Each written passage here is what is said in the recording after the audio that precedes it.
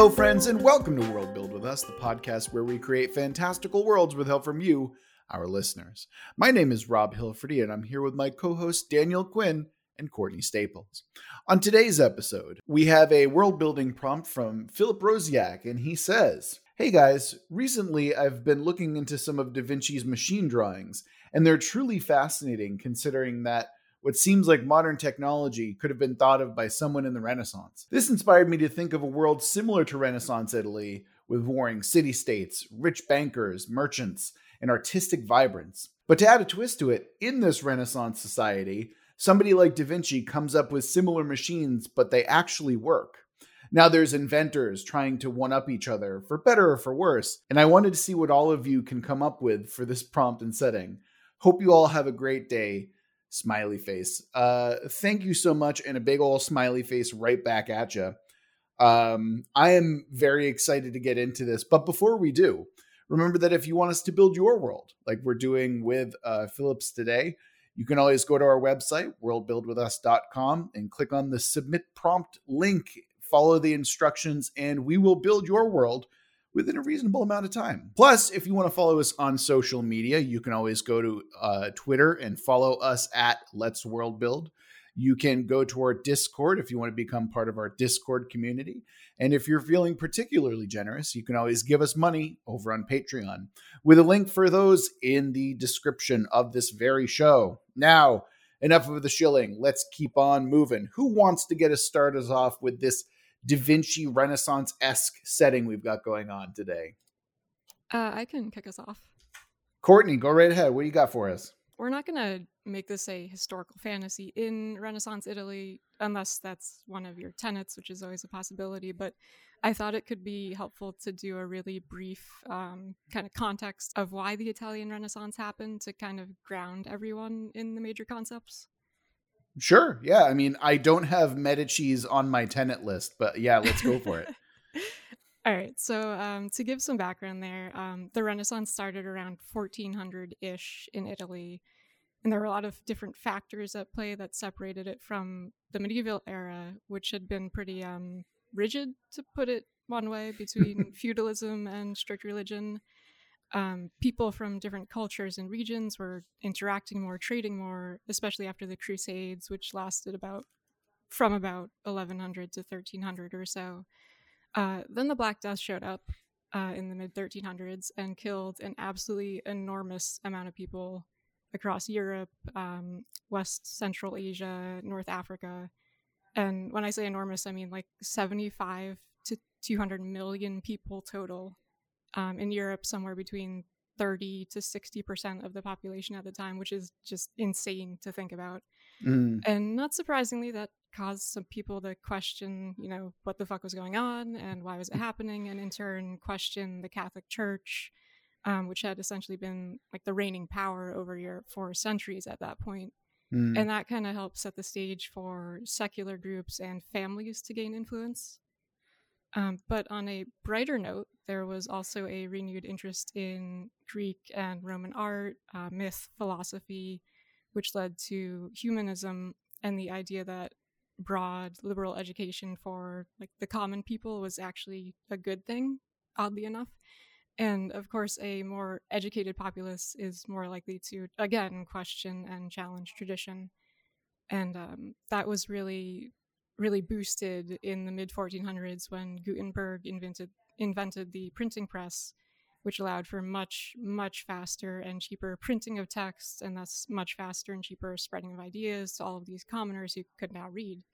So that was kind of this perfect storm of like war, tragedy, curiosity, innovation, that made people question the old ways and push for something new.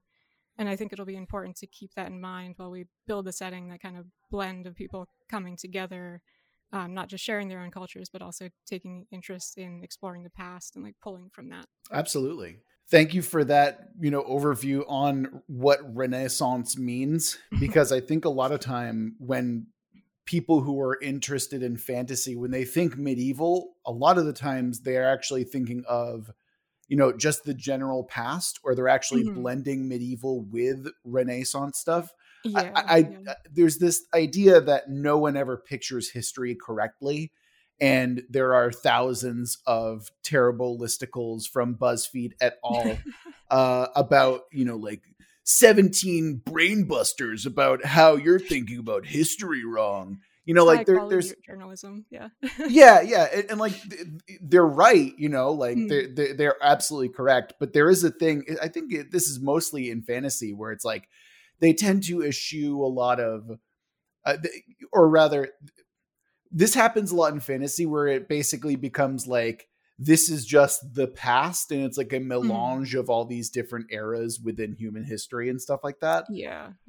There is one thing that I did also want to mention about the impact on the plague as well, because one of the really important things that happened is, after the plague, because there was such a shortage of workers, there was actually a greater bargaining effect that the laborers were able to kind of hold over the aristocracy. So they started to get better wages and better treatment and stuff like that. So that's something that I also want to harp on and kind of make sure that that doesn't get glossed over as well.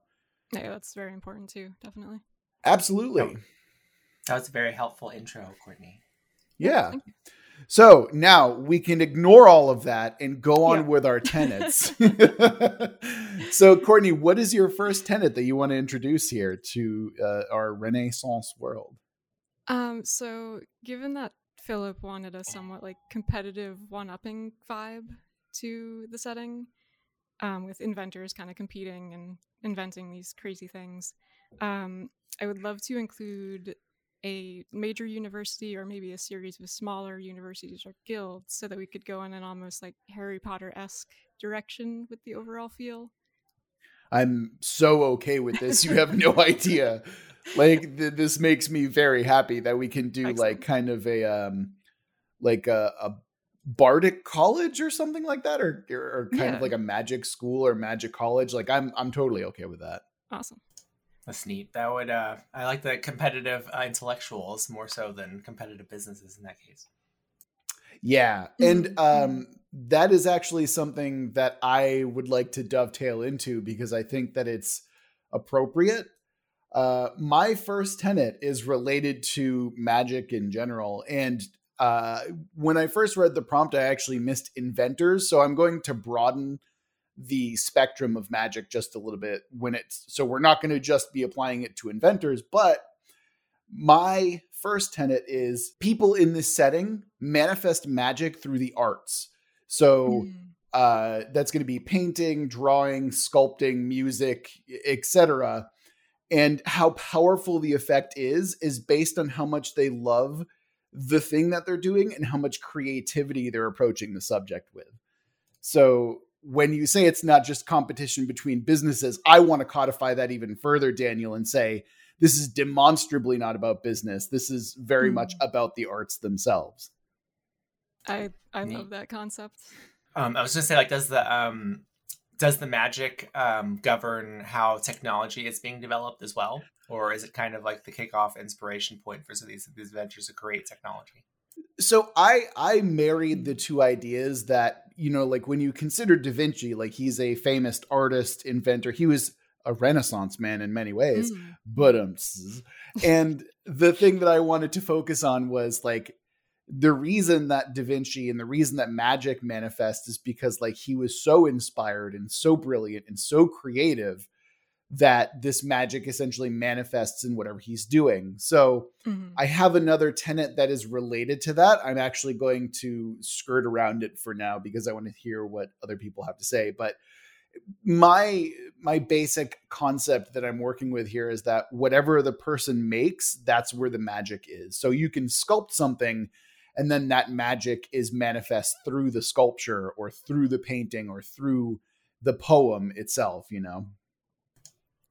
Cool. So then I guess we should wait till later to figure out how magic functions in the world, because then there are questions of what does, like, the rise of reason and rationality mean, in this period, given that it's supposed to be a departure from our previous, irrational period.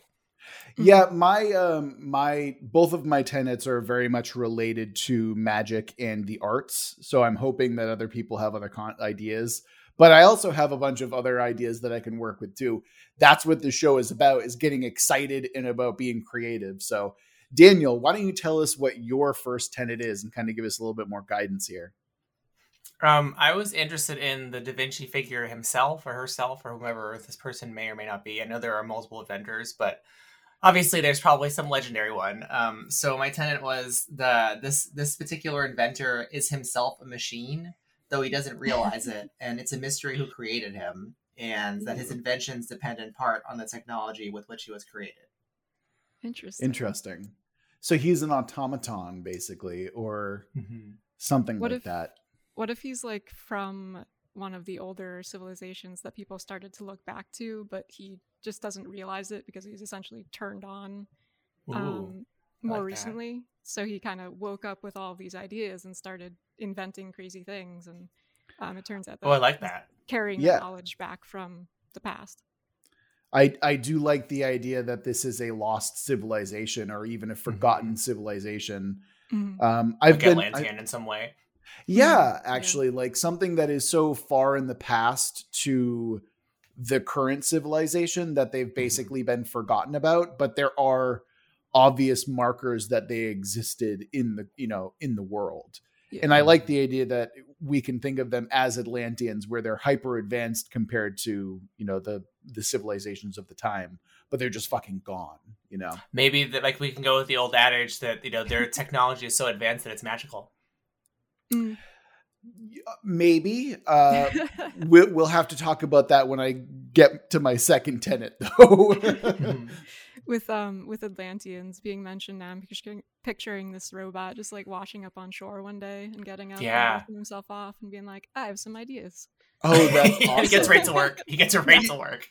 He's what's his face? Tom, what's the guy that I love? Tom Bombadil. You introduced me to? Tim Rogers. No, God, no. What's his name? The one with the Tim Rogers. Tim Rogers. He's Tim Rogers, but Da Vinci form. Okay. I for some reason, Courtney, when you say that, like, I'm also now just picturing him like literally walking out of the sea, being like, I have things to make and things to do. The first thing he builds right out of the ocean. Yeah. And I could see him going to like some poor farmer's like hamlet or something, and then like pushing aside all the stuff on their desk, and he just like says, I need to get to work. I need the following tools, Yeah, and that farmer's like, what is going on? Like, oh, I mean, thank you for automating my harvest this year. Now I'm going to go learn something, I guess. Yeah, I don't know. yeah. So I'll read a book. Yeah. My God, he must have started the first of those many lyceums, that are out there. Oh, can we make it so he's wait. Okay, this is gonna sound a little ridiculous. Can it be a living printing press? And it's the first one in the world to them. Yeah. So he's literally like rolling off like reams of papers and books and stuff like that. Maybe he's printing out bits of knowledge that they can then start using and learning to generate their own magic. Mm-hmm. Yeah. Absolutely. Kind of. Yeah. All right. So, Courtney, what's your second tenet? I love the direction that we're going with already. I'm very excited. Yeah, so my second one was that hot air balloons and zeppelins were among the first major inventions, and that helped kick off a new age of exploration. So maybe our robot Da Vinci used like some sort of hot air technology to come up from the bottom of the ocean. Yeah. Yeah. Oh, that's fun. Yeah, like he like rising from the depths on like a hot air balloon. Yeah, that's. I mean, maybe this Atlantis was actually in the sky, and he descended not from the. He didn't ascend from the ocean, but he descended from the sky in a hot air balloon. Oh, that's cool. And now we have like floating continent stuff. That's fun, and like that's not even something that's going to be touched upon for another couple hundred years. It'll be like it'll be like this mythical El Dorado type thing where it's like people will go on expeditions to try and find it, and they will almost always fail. Mm-hmm. Yeah, I like that. Yeah. Okay. This is already coming together. I'm loving this. Like Mary Poppins by Da Vinci. Is he a singing robot too? I was going to say, how good is the singing of this robot? He obviously sings. He sings opera at random. Oh, Obviously. okay. Hold on. So I'm still thinking that he's a printing press, right? Like this thing is coming out of its chest, but to kind of square it with the concept that I was running with, where it's all related to art, he sings the schemata of these things, and that's what happens. He's So, wondering, like, whenever he's working, he's singing. yeah, and that's how these things get printed. It's because he's such a great and passionate singer that these inventions, like the schemata for these inventions, the blueprints for these inventions, just kind of roll out of him. That's great. That's really fun. Daniel, what is your second tenet? My second tenet deals with the, I guess, geological landscape, because he mentioned there being city-states that are always competing with each other. So I wanted to say that there was some natural disaster or perhaps man-made cataclysm, I don't care which, that makes the city-states physically separated from each other in such a way that it's difficult. It's either dangerous to travel between them or requires a specific type of transportation in order to get between them easily. Okay. I suppose we'll have to suss that out and figure out what that is. Maybe we can put a pin in it. I mean, the balloons are already a good idea. Yeah. So there's also something that I'm thinking of where, like, maybe that's why the inventors and the artists in this world matter as much as they do, is because the people themselves can't really muster large armies to try and conquer. That's what I was thinking. Yeah, exactly that. Yeah, because it would be difficult to move large amounts of people. Yeah, yeah. I mean, like, there's no, like, maybe the flying devices are very limited in scope and range. They're small. And they're small, right? And I mean, like, you're not going to have a helicopter. You might have like an ornithopter or something like that. I'm picturing, like, instead of necessarily oceans separating these things, it's more like these city-states are built up on different cliffs. And they're very vertically oriented. They need like elevator type technology to pull people up and down. And so the land was shattered in some way. Yeah. Like there are deep canyons running between different areas. What also might be really cool is that, like, this idea that there are great updrafts and winds that kind of support, or even on bad days, maybe even hinder those types of flying and gliding and such. But there's also this cool verticality of, like, hey, I'm gonna grab my ornithopter, grab my wind glider, and like kind of move from like district to district or something like that. Yeah. And the cities can like be built across tiers of these huge cliffs too, which is kind of cool. Yeah. I mean, obviously it's going to be kind of dangerous, although not necessarily. I can imagine that there's probably like literal safety nets built so people don't die or like die due to terraces. Exactly. And I think that also explains, as well as the cataclysmic features of the landscape, that the reason why cities are so populated, because it doesn't make sense to like spread out, because you really can't. Right. Yeah. Right. And it could be too that the canyons below, like, since the sunlight doesn't reach them as much, maybe they're just more dangerous, more barren. Harder to grow food. Right, exactly. Yeah. All right. Yeah.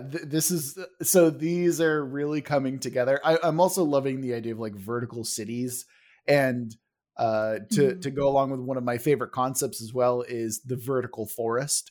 So it is, essentially like a park that is growing through a, city, like a city building or something like that. That's always one of my favorite things in modern architecture anyway. Yeah. So I think that we can, I have my second tenet that I also want to toss out there as well. And that is, so I've previously established that magic is basically done through the arts, right?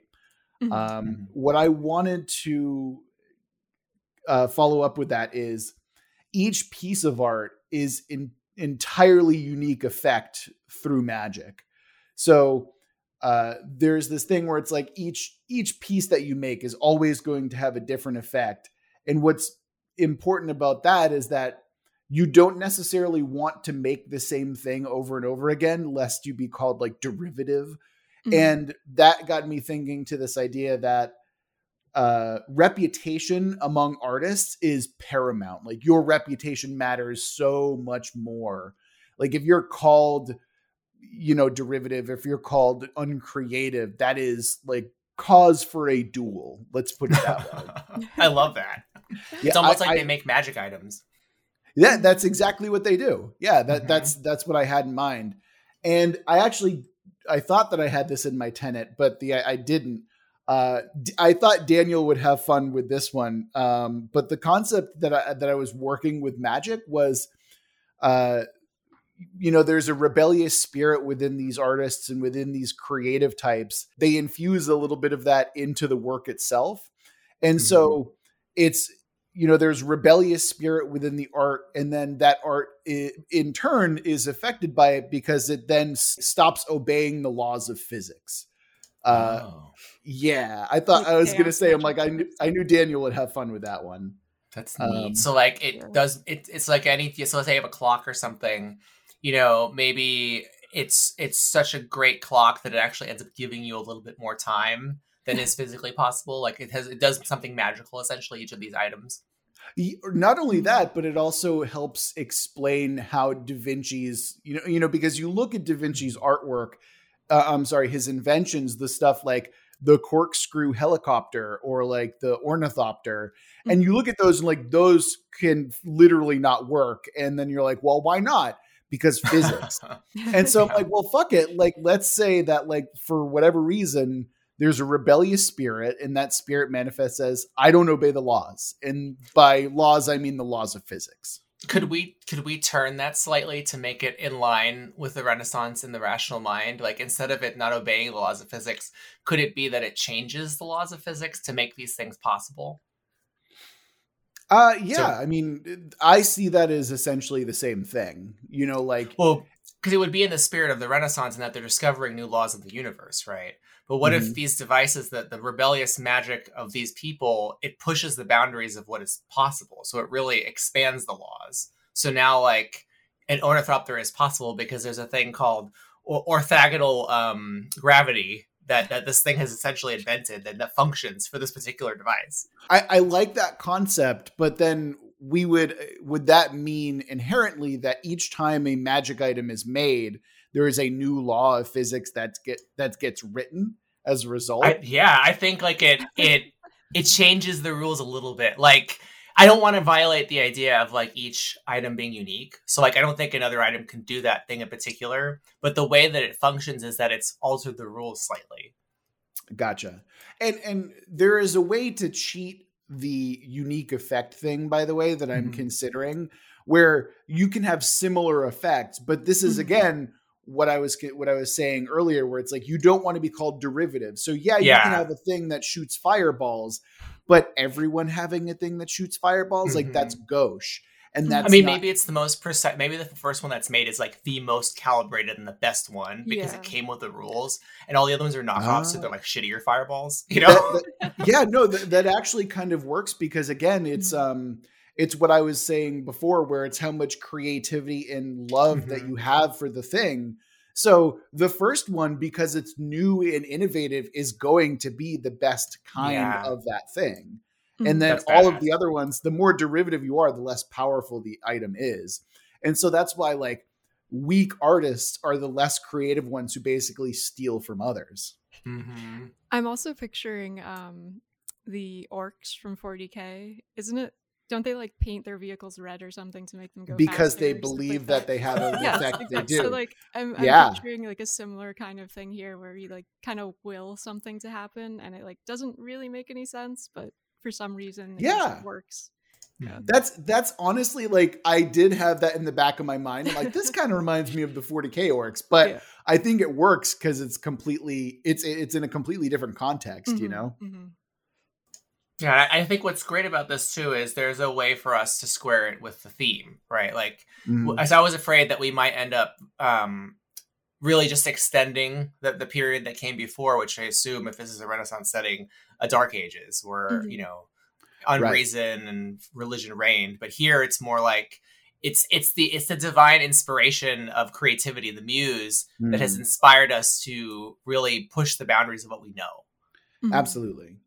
So the Da Vinci figure, can we call him the Muse?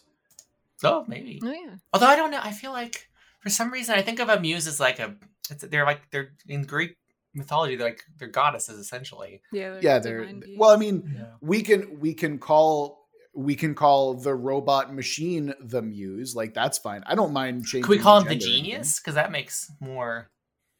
That sounds sense. that's kind of arrogant. But I'm Well, I fine don't mean with in that.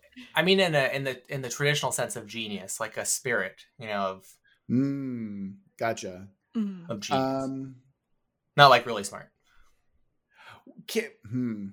I'm having different ideas now, but yes, yeah. Let's stick with that for now. It's a shorthand for now. That'd be kind of fun. Yeah, Mhm. yeah. So let's consider other things within the setting that I'm kind of interested in. Where do we want our focal point to be? Like I obviously have a bias. Like I want it to be pretty heavily focused on art. And what I think is rather interesting is that, art is essentially the stem for magic and everything like that. But there's something to Renaissance art where it's like, you needed a patron to fund this. Otherwise it just wouldn't happen. Like you basically die destitute. So how can we mimic that in this type of world? Or do we want to? I feel like it's possible if we just have powerful families in the city-states who kind of pick out and commission their favorite artists to invent things for them. So you sort of have like a artist or inventor on retainer at all times. Yeah, because these people, they're not like, there's probably a lot of them and they're trained like in these universities we've established, but I imagine they're not nearly as numbered as like a common folk or like the wealthy families or the merchants who need them. Yeah. So how much of an emphasis do we want to have on these schools, these like art schools? Like that's the thing that I'm kind of interested in, because to me, we could absolutely make that the entirety of the setting where we're just focusing on these wizarding schools a la Harry Potter, I'm not super interested in the setting being all about the schools, only because like Harry Potter just seems a tread thing. I do think it would be it's an important part of the setting because that's where these geniuses get trained. I imagine they may have some raw talent, but it has to be honed. So I could imagine that being like one of the main settings, but I could also imagine like, visiting your patron is a setting element. Going to the merchant place is a setting element because you've got to find a way to, sell your devices or whatever. Because I imagine too, like if I create a unique device, maybe there are other applications that aren't magical that come out of it. Now that I know about these rules, that I can then mass produce. That's so. Let's say the example I gave with like you made a magical ornithopter that has a new way of traveling through wind. Maybe knowing about that rule lets you create, I don't know, a dishwasher that utilizes that rule somehow. And that's what the merchants mass produce. But the magic item is still magic and unique. Interesting. So that's like kind of a side effect. Like, oh, we discovered this new rule of physics. That's kind of interesting. Or like take your fireball example. Like if you can now propel these fire things from whatever device you created, you might be able to create like, I don't know, a heater with that. Yeah. Yeah, I think there's a lot of really interesting things that I'm considering here. I think that there's one thing that I have in my mind that I would actually like to kind of get away from, which is the sole source of magic is the artists themselves. And I kind of want to stick to that. But I'm also now thinking that there's like a separate substrata or a separate cast of people who are inventors who take what the artists do and try and reproduce it and mass produce it in some way. Kind of like what Daniel's suggesting. Yeah. I think so. Because you need like regular engineers and there's probably people who aren't inspired, who want to learn. Right, exactly. And I think that's kind of a fun way that you can make it so it's not all about art. There's this kind of like, and not only that, but these are two classes that certainly see a rise within the Renaissance themselves, which are the artists, obviously. And you see like engineers, inventors, and people within that oeuvre also gain a lot of importance as well. You see a lot of modern wonders, get constructed during the Renaissance period. I think there's a way that we can marry those ideas where you can basically be a bard, which is the artist, or like the wizard equivalent, or like actually not wizard, but an artificer, where they create and construct these inventions based on what the artists do. Yeah, I think we can totally square that. Yeah, it's almost like an artist's guild or workshop where you have sort of like the head inventor and then these other people a bit below who kind of take his stuff and reproduce it on a more mass scale. Right, but I'm considering like these are two, like because the way that my magic works, it's based on creativity and passion, but this is not that. This is something else entirely. This is almost like a science to it, or like an engineering to it, where that. I don't think they're opposed. Like what she's saying no, is no. Yeah, like what she's saying is you have like you might have hired one of these artists to be a lead designer essentially, and his genius and passion creates some magic item that's unique, but then the engineers underneath him look at the new law that comes out of that and they say, well, what can we make with this? And they all maybe work for a merchant in that particular case. Right. But I do want to make them separate in that regard, where it's like, you can have the art.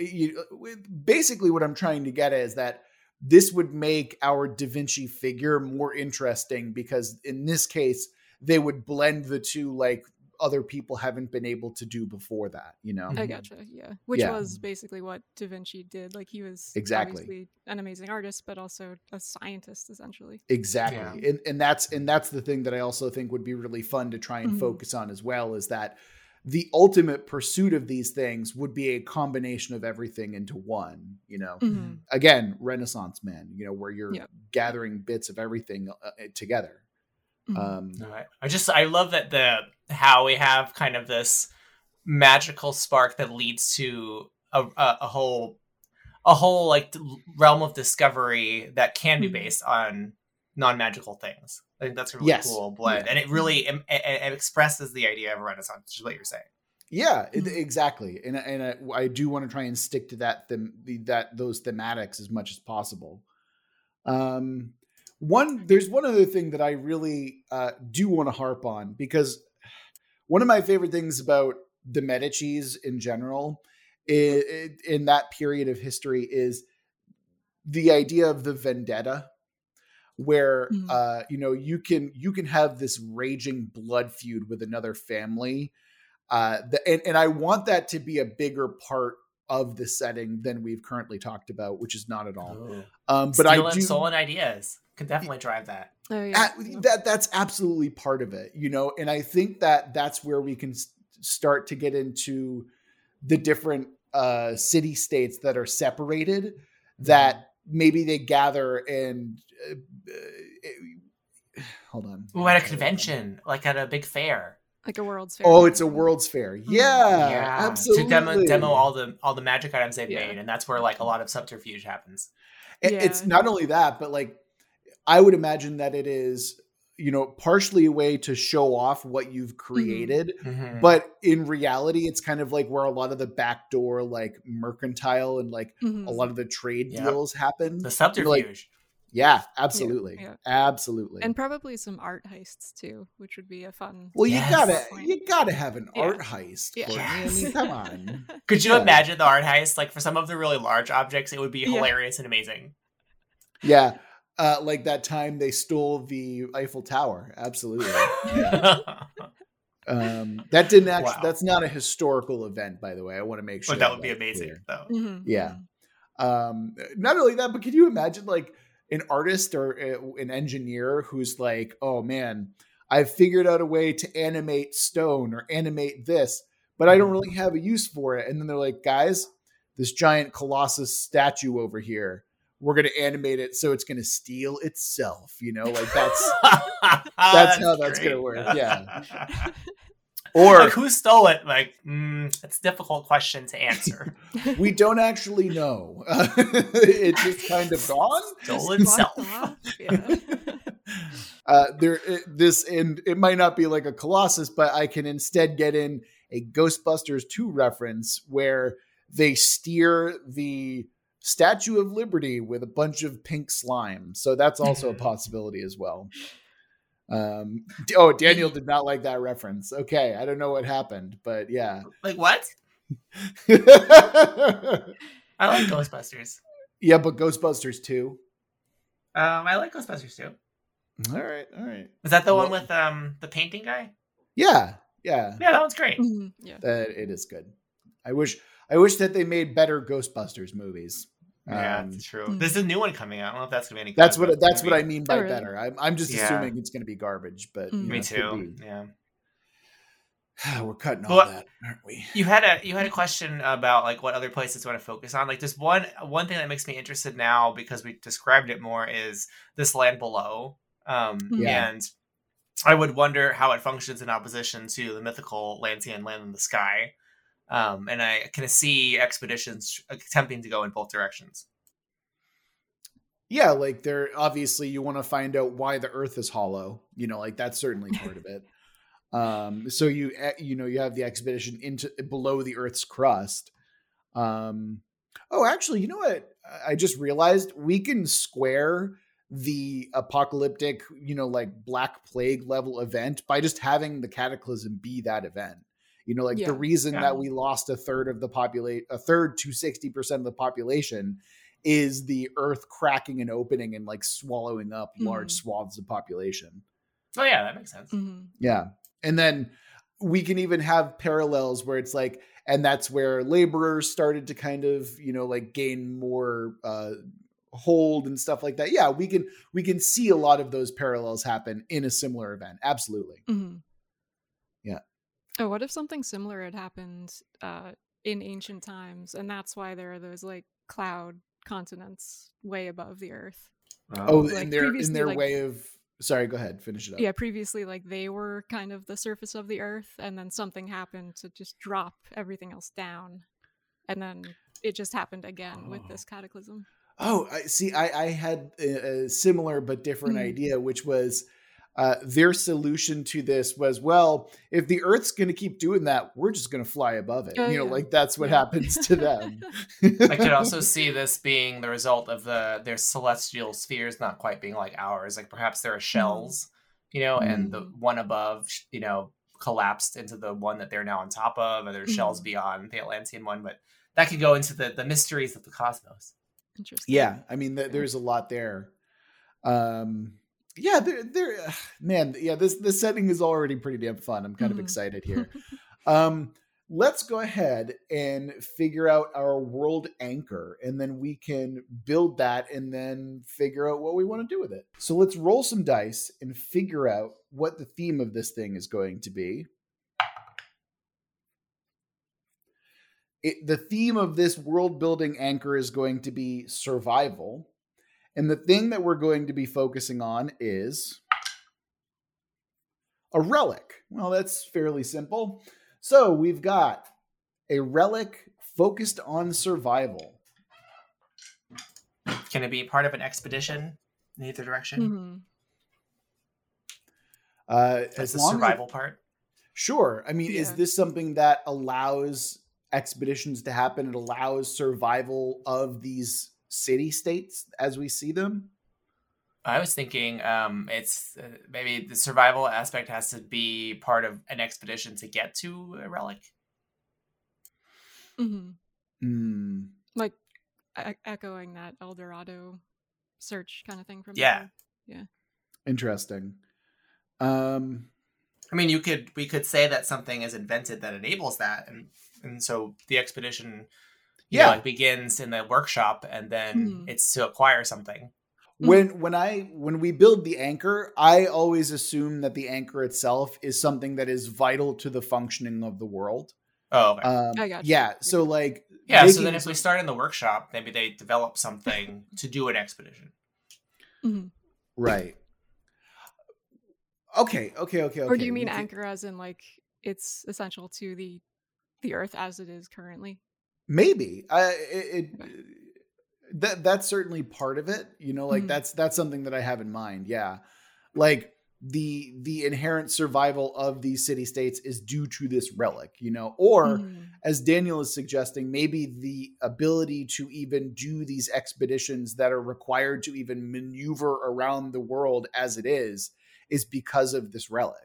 Well, let's focus on Courtney's helium balloons and expand them. Like perhaps that's a really momentous event because when the first one was built, it enabled them to travel safely, up, down, vertically. So like we could take it to the Dune level of complexity where it's like there are a lot of rules about how you can travel and what sort of devices there are to do that. Yeah.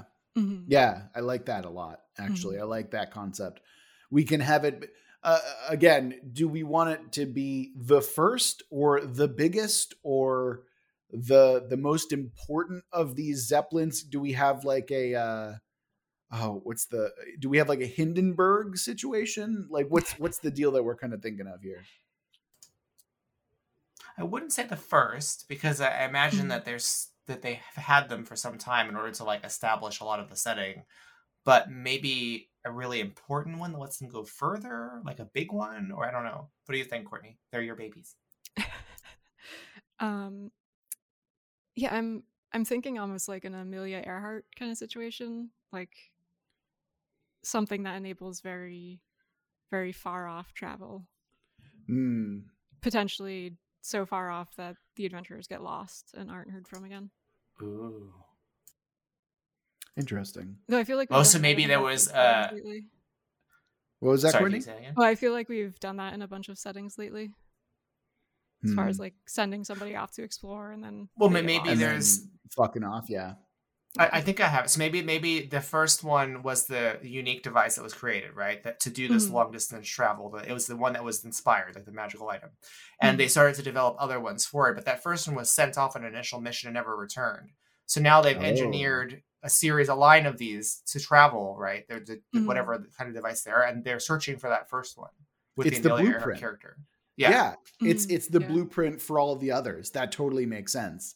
Exactly. And then we could even take that El Dorado myth a bit further and marry the two. So it's, well, this is the one that can go the furthest. I think our salvation lies among the clouds with that El Dorado city. I'm going to take this and try and find it. And then it never comes back. Nice. Yeah. Okay. That's pretty cool. I like that a lot, actually. I feel like there's some conflicts here that we can see that we're just not, I don't know. I'd like to see a more focal point in terms of conflicts and whatnot. What do you guys think? I think that may come from the factions as we develop it further.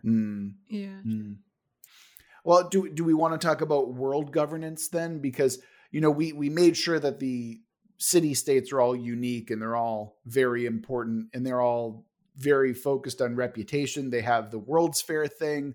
Do we have any other concepts or questions that we have surrounding them? Oh, actually, speaking of the World's Fair, maybe that takes place on an enormous, like, Zeppelin type thing, like floating. Yeah, you need like neutral ground or something like exactly. that. Yeah. Giant Zeppelin. Yeah, I mean, it's basically a flying city for a little bit. Yeah, that's totally cool. Yeah, absolutely. Yeah, we can make that. That's a great idea. Do we have any other questions, comments, or anything else like that we have about the world?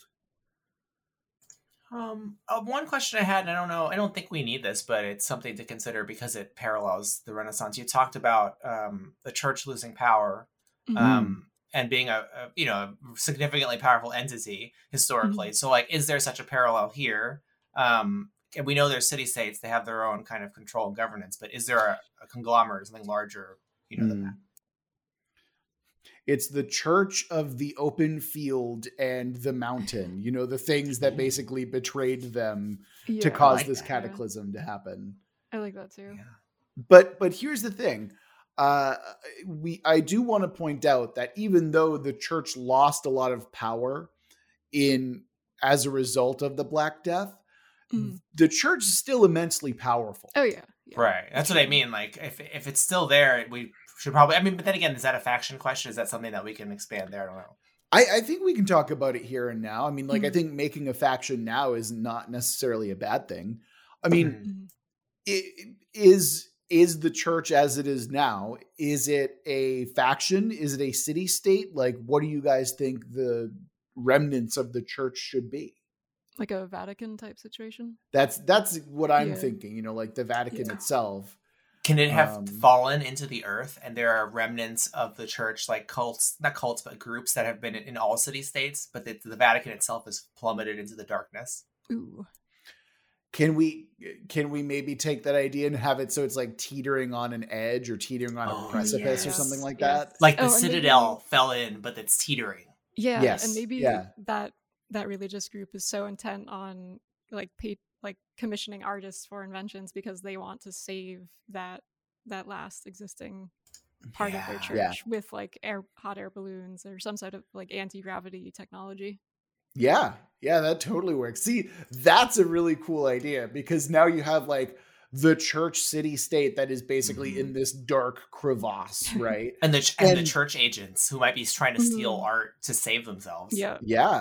And I'm also thinking like, what does that city look like? Is it dark all the time except for like maybe at like high noon? You know, like does that mean that the church is going around with a bunch of like gas lights or something like that? When it's prayer time is the 1 hour when the sun shines on the crack where it sits. Yes. That's absolutely correct, Daniel. That's absolutely correct. It's like 1 hour the next hour that you go to church. Yeah. With the maw, remember that? Oh yeah. Yeah. That's totally picturing that.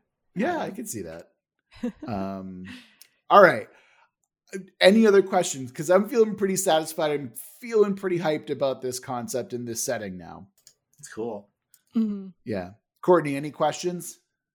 I don't think so. Actually, one thing that I wanted to point out is how important like the materials and media would be for the artists. So I feel like that could also explain some of the expeditions going down. Is for like mining out minerals that they can grind into pigments and not just like that, but it would also explain the need for patrons because these materials are insanely expensive because of how hard they are to come by. Makes sense. And not only that, but what you were saying earlier, Courtney, is that like maybe the laborer is not necessarily the agrarian farmer, but the adventurers and explorers who are risking their lives on these expeditions to get pigments and whatnot. I like that idea a lot. And that opens a lot of doors for like RPG type situations where you're part of one of those groups going down into this kind of dark area that you've never been to before. Oh, yeah. Adds a lot of mystery to the setting. This is like automatically ready for RPGs, this fucking setting. Well, I'm already picturing rendering a scenario for it, you know? I mean, what I think is really fun, right, is that you have so many different, you know, play styles within the setting in and of itself. Like, you could be the rich merchant who is going to the World's Fair and trying to make all these espionage deals. You could be like part of an expedition, like a blue collar, you know, like type person. You could be in a mage college or an art college, and that could be an entire game and a campaign in of itself. Like this, this setting is rife for hooks in different play styles. It's so exciting. All right, so I'm really excited, and we have to roll a twist before we get on out of here. So let's see what the twist for let's see what our twist is for the Renaissance setting that we've got going on here. Let's roll the die. You know, I think that this twist is actually kind of appropriate because it's very interesting. It's very, the setting itself is very interesting. So the twist itself is there's no twist. We just get to continue on talking about this setting because it's so damn exciting. And remember that if you want us to build your world, talk about your setting, you can always go to our website, worldbuildwithus.com. You can submit your own prompt and we will build your world. Much like we're doing right now. It's very exciting. Of course, if you want to follow us on social media, you can do so by going to Twitter and following @Let'sWorldBuild, where we occasionally tweet out some funny things or interesting things. If you want to come and join our Discord, or if you're feeling particularly generous and want to give us money over on Patreon, a link for both of those are in the description of this very episode. That'll do it for this episode of World Build with Us. Remember that we love you very much, and we're going to get through this together. Until next week.